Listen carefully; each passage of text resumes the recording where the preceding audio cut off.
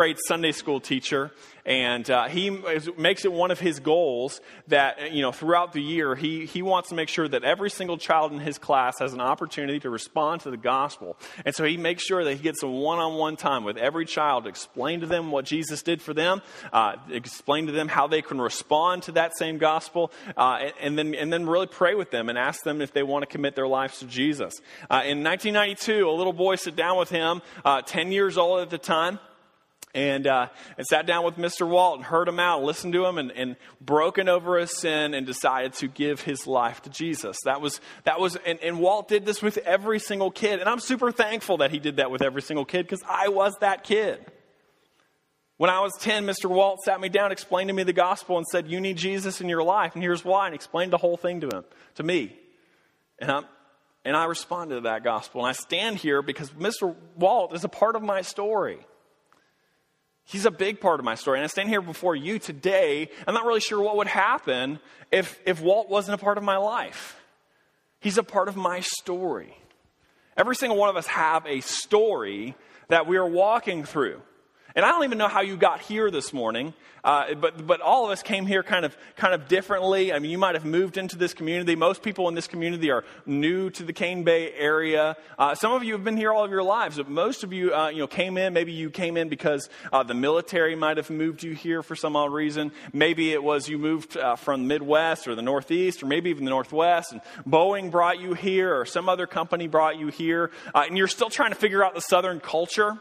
You're trying to figure out why people hug you all the time, and you're you're trying to figure out why people are so nice, and you're also, you got your first taste of a sweet tea, or what we just like to call tea down here. So, and then, and everyone, after a couple months, you might say something like, "Y'all come over here," and you think to yourself and say, "What did I just say, y'all?" And you're kind of adapting to this Southern culture. But now the Church of Cane Bay is now part of your story. Whether you've been here for months or whether this is your first time here, this church is now a part of your story. And you got here somehow. And I'm really thankful, and I'm really thankful that you're here. You might have come here and gotten engaged with the missional community. David talked about those. So here's what I want to do today. I want to walk through a couple of things that God has been doing in our church. So there's a little less of a sermon. So if you're looking to take notes, today's not your day. But a little less of a sermon today. A little more of what God has been doing, what God's going to do in our future. So I just want to simply let's just see what God has done.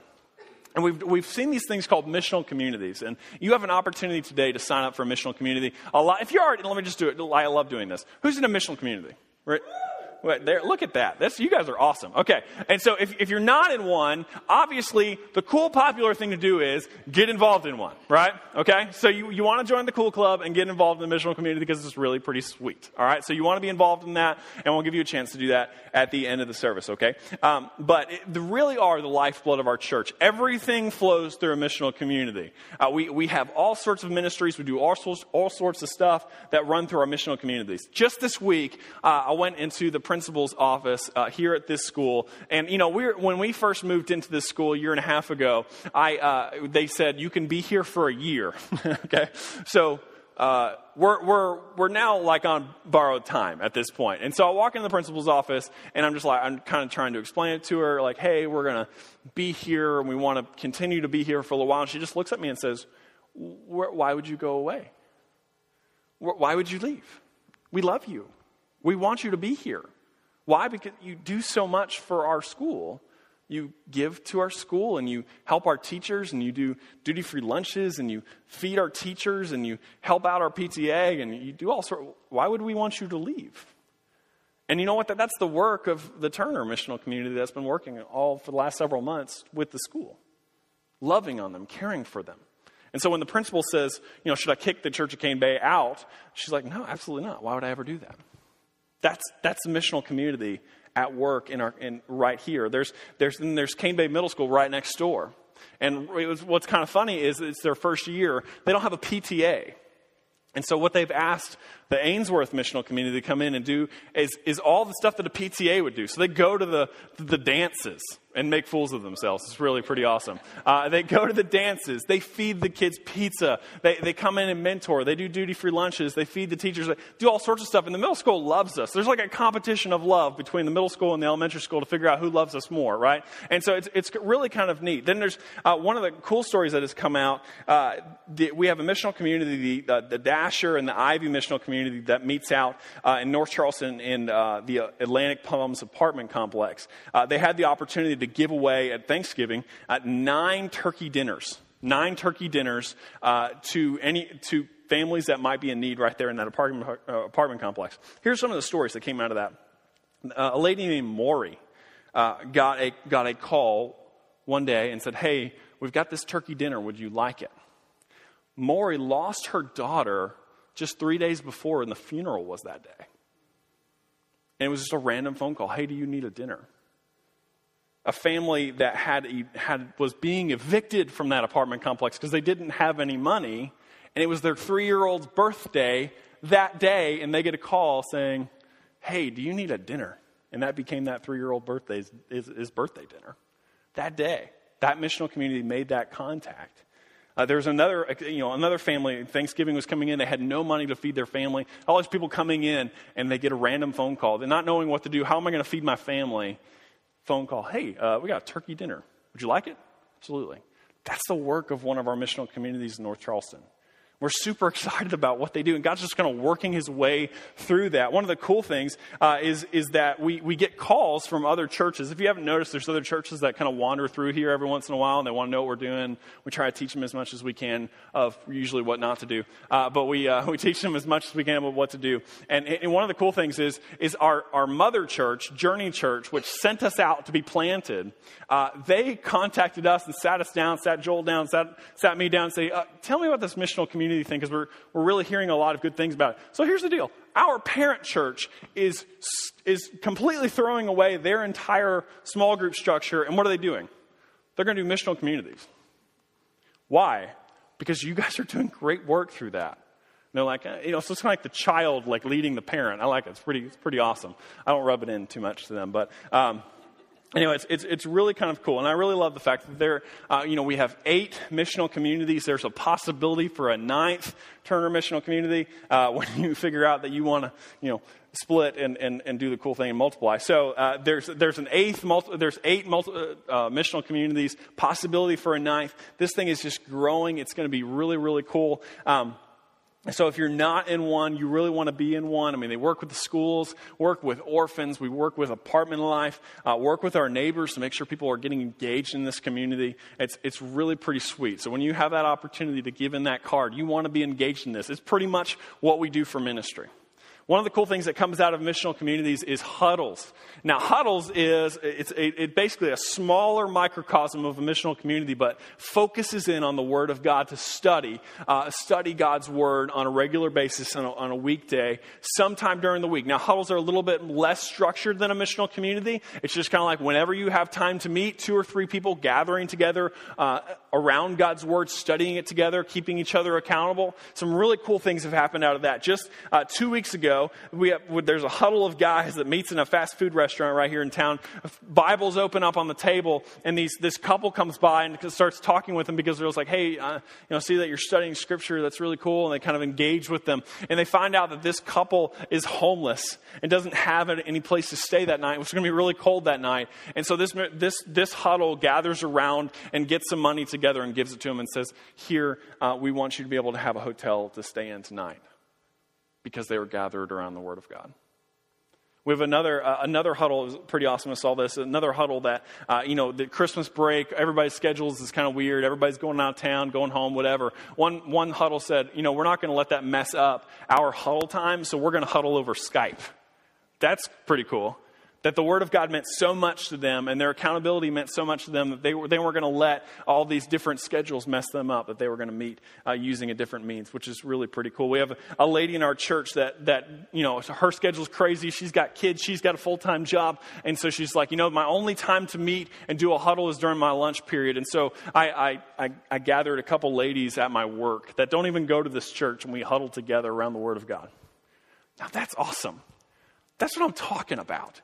When we gather together and work together and engage with a huddle. And so you want to make sure that you engage with a huddle. Probably, and it's really easy. We've got these guides out that you can get. Pastor David will give you one out of the connection table if you're wondering what a huddle is. Probably the easiest way to make sure that you get somebody to huddle with is to be a part of a missional community. Your leader will help you get into one, and that starts here in the next couple weeks. So you want to be invested into a huddle. Now, both of those things could be a part of your story. Now, most of you probably came here on a Sunday morning. You just up and decided to visit. You might have seen a road sign. You might have saw our signs outside, but hopefully that you were invited by somebody else that you know, a friend or a neighbor, a coworker, or a family member, and you were invited to come in here. It is our largest doorway to get people to come into the family of Cane Bay.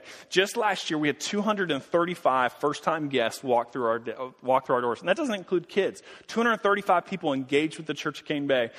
Just last month in December, here's kind of how we're growing a little bit. Last month, December 2012, was 15% higher attendance than December 2011. So things are beginning to grow. Things are beginning to kind of gain some momentum. And we're pretty excited about how God is moving our family forward in just this environment. And we've got some really cool plans. Over the next couple weeks, we're going to make some renovations. We're going to do a little bit of remodeling around this place, which is really cool. We're going to move around our lobby area and hospitality area to make it more inviting. We're also going to we're going to change a lot with our preschool kids stuff. They're going to be moving into different rooms that will allow them to do ministry better. So just know that in the next probably 2 weeks or 3 weeks, when you walk in the door, it's going to look a little bit different because we're really trying to make sure that people that are coming in the door for the first time have the ability to feel welcome and warm and know where to go pretty easily. And so just know that that's coming. Now, here's the deal. You might ask, why would we make all of those changes if the school is it's just a temporary location? And let me say this, the school is a temporary location for us. As we look forward in 2012, in 2013, gotta get used to that. Into 2013, the school is a temporary location like that for us. And to be honest, and this is kind of a family discussion, so if you're a first-time guest with us, I want you to dig into this and kind of, you get to see what's going on in our church and be invested. But I'll be honest with you, over the past couple months, the elders have been working with a plan to possibly move us out of here into a more permanent space as a church. And there was an opportunity in front of us, and we were really engaging with it, kind of figuring out all the details and what it's going to cost and where we're going to go and what the timeline is and all sorts of stuff. And to be honest with you, we got to a point where we had to pull the trigger, and we're praying about it, we're thinking about it, we're working this out, we're having long conversations, and then we just kind of came to that moment and we said, it's just not time. It's just not time. And we decided to back up from that. And here's the chief reason. Here's the chief reason. And we really believe that God led us to that decision. Here's the chief reason. Maybe if you were a teenager, you might understand this a little bit better. And I had this moment. When you're like 16 or 17, you're beginning to drive, you might even have a little bit of a job and get a little cash in your pocket, and you're beginning to think, I can live on my own. I can do this. Did anybody have that moment where you're just like, I don't need my parents? Did anybody have that moment besides me? Okay, thank you for being honest. Okay, I definitely had that moment. My parents had to sit me down and explain to me how much the world costs and what we're doing. And so we were a couple months ago. We were like that with our church. We're kind of like, we can do this on our own. We can get this done. We're at a place where we can move on out of here and get off of our parental support, so to speak. And so it's that moment where your parent looks at you and says, "You see this room right here? Who pays for that?" Oh, that's us. That's the parent. See that phone right there? The phone that you use all the time and text your friends all the time? Yeah, we paid for that. You see the food that you eat every day? Yeah, we paid for that too. And so, we had that moment as a church, and we really kind of had to grasp and put our hands around that. And so here's one of the chief reasons is we've got to figure out in our life stages as a church where we are and if we're ready to kind of graduate and be out on our own. And so it's really just not at that point yet. And the reason why is because we're just not financially there, and we're not financially self-sustaining. We can't move out on our own just yet. But here's some really, really cool news that I want to share with you, okay? So that's kind of the bad news. Here's the good news. Last month, we did something called the Hope Offering. It was the Hope Christmas Offering. And our thing was we asked you to bring 10% of your food, and we asked you to bring 10% of your clothes, and then that final weekend we asked you to bring 10% of your finances for the month. Now, a lot of you got engaged with this. It was really, really cool. We gave it's hundreds and hundreds of pounds away of food. We gave the largest, actually 4 times the largest gift to Low Country Orphan Relief that they have ever received, which is really cool. And then we asked you to give 10%. Now, 10% is not a magic number, but it is a biblical number. And the Bible prescribes for us that we should give a 10% tithe to the church, meaning 10% of our income for the month. And so we simply asked you to be faithful to what the Bible commands. Scripture commands a lot of different things, and one of those things is to become a biblical tither. And so we asked you to do that. And here's what happened. It was really, really cool. Let me just throw up some figures up here. Hopefully they'll be up there. Our average monthly giving is $8,171. That's our average monthly giving from the church at large, okay? And again, if you're here for the first time and you're like, why is he talking about this? I'll get to that. I promise it'll be okay. Now, our monthly budget is $15,000 and $15,050. That's our monthly budget. So you can see there's a large gap there between our average giving and what it actually costs to run the church, to have the building, to pay salaries, to do all the ministry that we do. So there's a pretty large gap, and we've never actually crossed over that $10,000 mark as a church. We've never been over that. So we said, hey, the Hope Offering, let's make it our goal to say, let's strive for $10,000. Wouldn't that be really cool? Here's the awesome part. You killed the $10,000 goal to the point where you gave $14,000. I think what was the figure? $14,437. Isn't that really, really cool? So here's why that matters. Is for 1 month, we flew out of the nest and we became self-sustaining. For 1 month, we were able to do that. And it's like our mom kicked us out and we spread our wings and we flew. And it was awesome. And this is why, and here's the kicker, is that we didn't ask you to give like some outrageous number. We simply asked you to give what God already commands. We didn't ask you to give over that. We just simply asked you to become a financial tither, which is pretty cool. So what happened? What about all the other money? Because we said that we're going to give to Love Gave, and we're going to give now using all of our outside support and everything, and using all of that number and gifts that you gave for the Dasher family. We were able to do all of that stuff too. So we were able to pay our way through Love Gave. We were able to make sure we had volunteer resources. And you actually, for the Dasher family, remember that week where I got up here and cried a lot?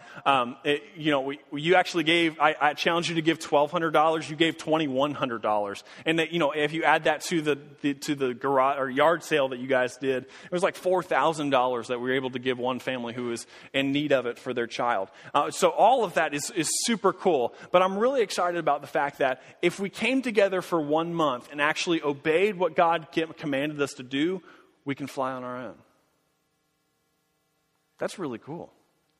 We could. And here's what that means. We are able to take ownership of, remember that moment when you moved out of mom and dad's house? Maybe that moment where you got your first paycheck and, hey, I can actually do this. That was that moment last month for us. Because we were able to be self-sustaining. And so we took ownership of that.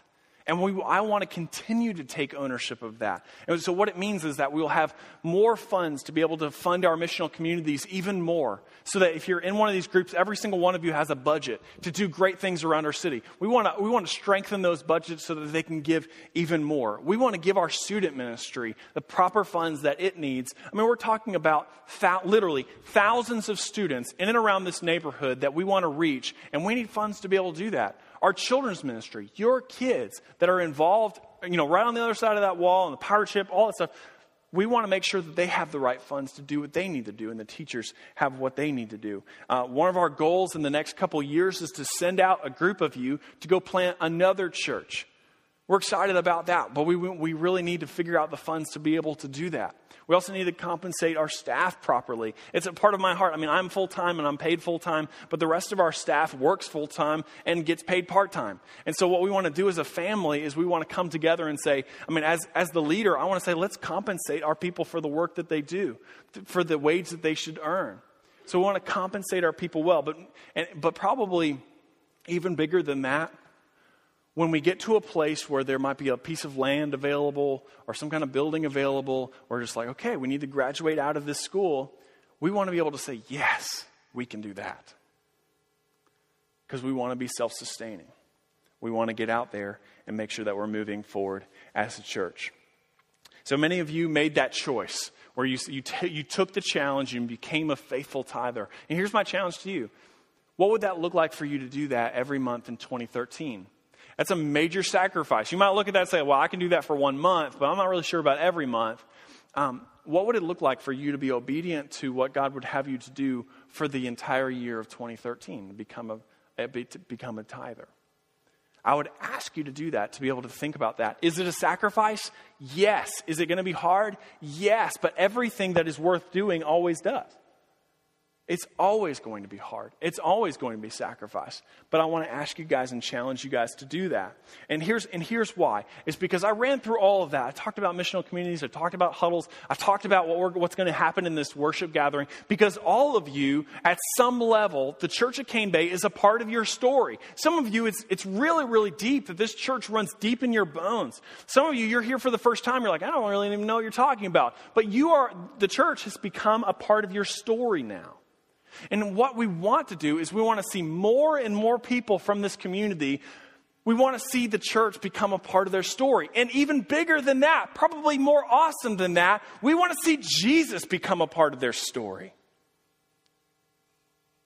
Just like he's working on you right now.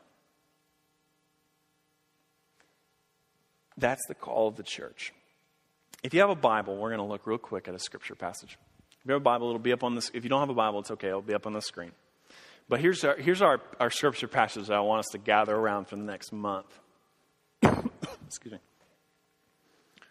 It's Psalm 66, 1 through 5. Psalm 66. Now, if you're new to the Bible, or you have one in your lap, you don't really know. Psalms is like right in the middle of the Bible. You just go right in the middle, boom, open it up. Psalm 66, and this is written as a poem.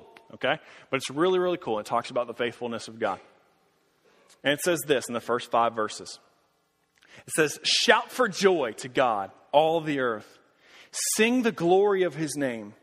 Give to him glorious praise. Say to God, how awesome are your deeds. So great is your power that your enemies come cringing to you. All the earth worships you and sings praises to you. They sing praises to your name. What the psalmist is saying is, God has done amazing and great things. God has done some amazing and great things through our church in 2012. Your missional communities have done amazing work. Your huddles have gathered around God's word and gotten really deep. People are walking. People are being discipled. People are being saved. And we had several people get saved in 2012 that are now going to be in eternity with God for in heaven for the rest of eternity. Because of this church, because of what you have done. We saw 13 people go public with their faith in baptism right here in this room to show the world that they love Jesus and that He's their Lord. We want to see more people come to know that same knowledge in 2013. We want to see that happen. And I'm really looking, and I want to say, this is what God has done, and God is going to continue to do that in the future. Now, here's the cool thing. In verse 5, it says this. Come and see what God has done. If you got a pen, circle those 2 words. Those 3 words. Come and see. Come and see. Come and see what God has done. He is awesome in his deeds toward the children of man. Come and see what God has done. At some point in your life, somebody said, or somebody, a road sign, whatever, somebody put that road sign out there, or maybe somebody gave you an invitation, or maybe you saw something online. Somebody did that to make sure that you got the invite to come here and said, come and see the church at Cane Bay. Come and see what God is doing in this community. And what we want to do over the next month is say, come and see what God is doing. He's obviously doing great work through his people, and we want more people to experience that. So come and see what God has done. And that's what we're about to launch, and you see that at the top of your page on your bulletin. We're launching through this month something called the One Series. Here's what the One Series is all about. It's about this idea of come and see. We want you to find one person in your life, just one. Because I can get up here all day long and say, hey, make sure you share or invite all of your friends and all of your coworkers and all your family members. And you might look at me and be like, wow, that's a pretty broad thing to say. And you might look at everybody that you know, your 757 friends on Facebook. You might be like, wow, that's a little daunting. How am I going to do that? I just want you to pick one person that is not in church, that's not going to church anywhere, and that doesn't know Jesus, that's not invested in any other church. I want you to get with them this month. Pick who they are. It's just one person, and say, come and see what God has done. I want you to come and see my church. I want you to come and see Jesus. I want you to come with me and be with me and come and see the awesome works that God is doing right here in this church. And so that's why we're calling it the One. Because we want you to be the one to bring the one. I know it's kind of catchy. It's kind of fun. Okay, we want you to be the one to bring the one. And so over this next month, we're gonna really work with you on that. We're going to give you some practical tips on how to do that. We're going to give you practical tips on how to engage in conversation. We're going to give you tips. We're going to give you put things in your hands that you can invite people with. And we want to make sure that you have all the resources and all the talking points, everything to be able to say, I want you to come and see what God has done, and I want you to come and see with me at the Church of Cane Bay. Here's something cool that we're going to do at the end of this month on January 27th. It's kind of an average Sunday. Here's what's different about it. We're going to have 2 services, right? One at, I believe, 9:30 and one at 11. It's going to be a little different. But what I'm going to do is I'm going to get up here and I'm going to preach a very simple, gospel-centered message and tell people about who Jesus is. Very simple. And it's going to be a rocking day. It's going to be fun. The band's going to be up here. We're going to have cool kid stuff. We're going to have all of the renovations and all the different changes are going to be made by that point. And we're excited about what God's doing there. And we're going to have special gifts for people that come on that day. It's going to be pretty cool. But I want you to think about who is my friend, who is my coworker, who's my family member that doesn't know Jesus, who doesn't go to church anywhere, that needs to hear the gospel very simply. And I want you to get them in a chair in this room to make sure that they have an opportunity to respond. So we're going to have one big day on January 27th. Leading up to that, over the next couple weeks, we're going to really work with you on how the best way to do that. Okay? So I want you to engage with that. And you might look at me and you might say, Charlie, what? I don't get it. What? One person? What is one person? What does that matter? What does that even mean? There's a guy in 1850s. His name was Edward Kimball. Edward Kimball. He owned a shoe shop in downtown Chicago in the 1850s. He had a 17-year-old boy there.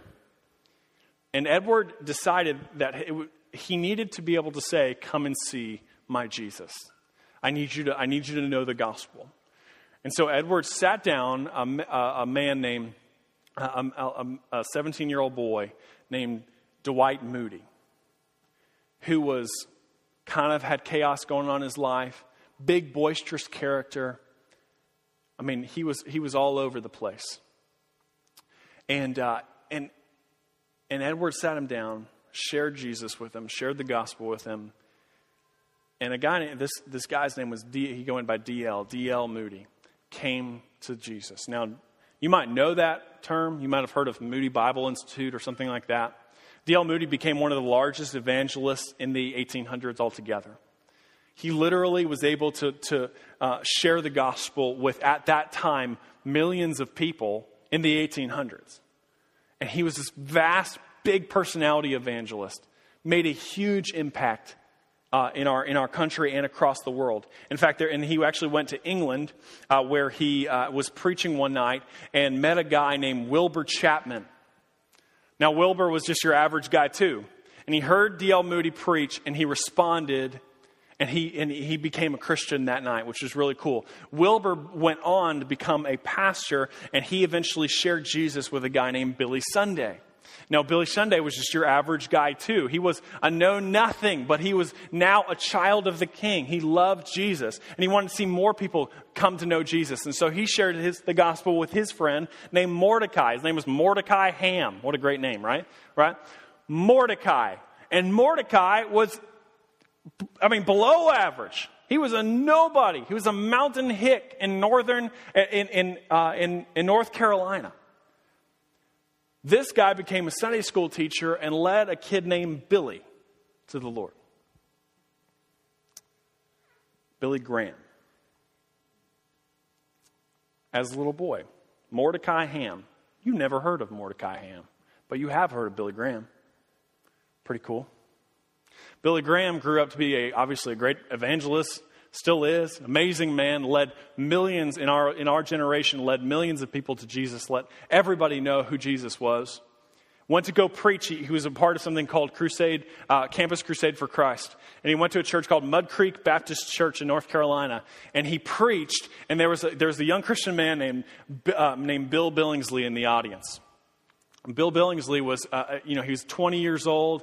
He was post-college, and he decided upon Billy Graham's preaching that he was going to go start a church or plant a church just like this one in South Florida. So he moved his wife and his family all the way down to South Florida, where he began preaching the gospel right there in Hollywood, Florida. One day he was preaching the gospel on a normal Sunday like this, and there was a man named Walt who came down and got saved. I knew him as Mr. Walt. And then Walt led me to Jesus. Edward Kimmel, the shoe salesman, was faithful to the Lord. We all are the one. And we all need to figure out how to bring the one. And we don't know who that person is and what kind of domino effect that you will create by sharing the gospel and getting them to a place where they can come and see Jesus. So that's what this month is going to be about. Let's pray together.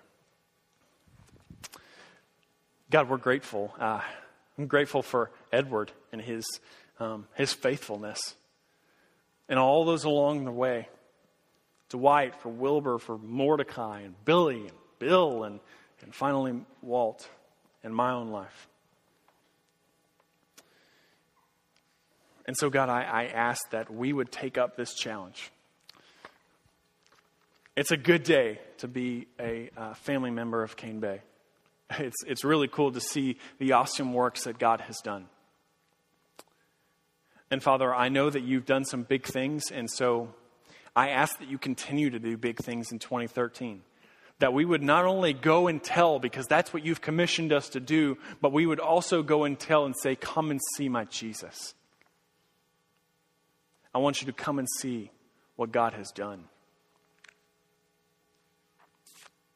So, Father, give us boldness to do that. Looking forward to learning about it this month. And we love you, Jesus. In your name we pray. Amen. Now we're going to work with you in a little while about in the next couple of weeks about making some commitments on that. We do have what's fun about today though. It's the first day of 2013. So there's a couple things that I want you to think about. Now, if you're a partner of this church, if you don't know what that is, it's kind of a member, if you've heard of church members.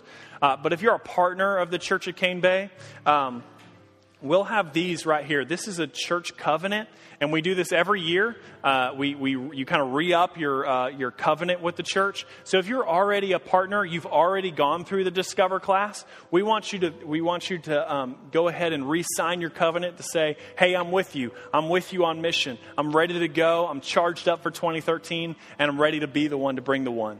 If that's you and you're a partner already, we're going to have these covenants over there at this table right over there ready for you to sign and place in the basket and ready to go. Okay? So if that's you, you've already been through that. Now you might look at me and say, I've not been through the Discover class. I can't sign that partnership agreement because I'm not there yet. Good news for you is we have these right here. They're invitations to our Discover class where you say, hey, I'm ready to take that next step. I'm ready to figure out what's going on with the church at Cane Bay and be involved. We also have those over there at that table right over there for you to sign up to be part of the Discover class on the 17th and the 24th of next month. And we want you to be invested in that. So we're actually going to ask you to get up and move and go over there and sign these covenants for our church partners. This is a sacred type thing. And so we're excited about that. Now, if you come prepared to give today, we're not going to pass the baskets today. We are going to make it available at the door. And so if you came prepared to give, either by cash or check, you can do that using this envelope in the baskets right over there at the table. And then if you're not going to go over to the table at all, you don't have to. That's fine. We're going to sing some songs. We're going to have a good time to end the service. And you can drop all of this and your Connect card at the basket right over there by the door as you go out. Okay? So I'm gonna stand you up, and as soon as you're ready to go over that table, go for it. And the rest of you, hang out your seats, sing with us, all that stuff. Stand with us, and we'll sing.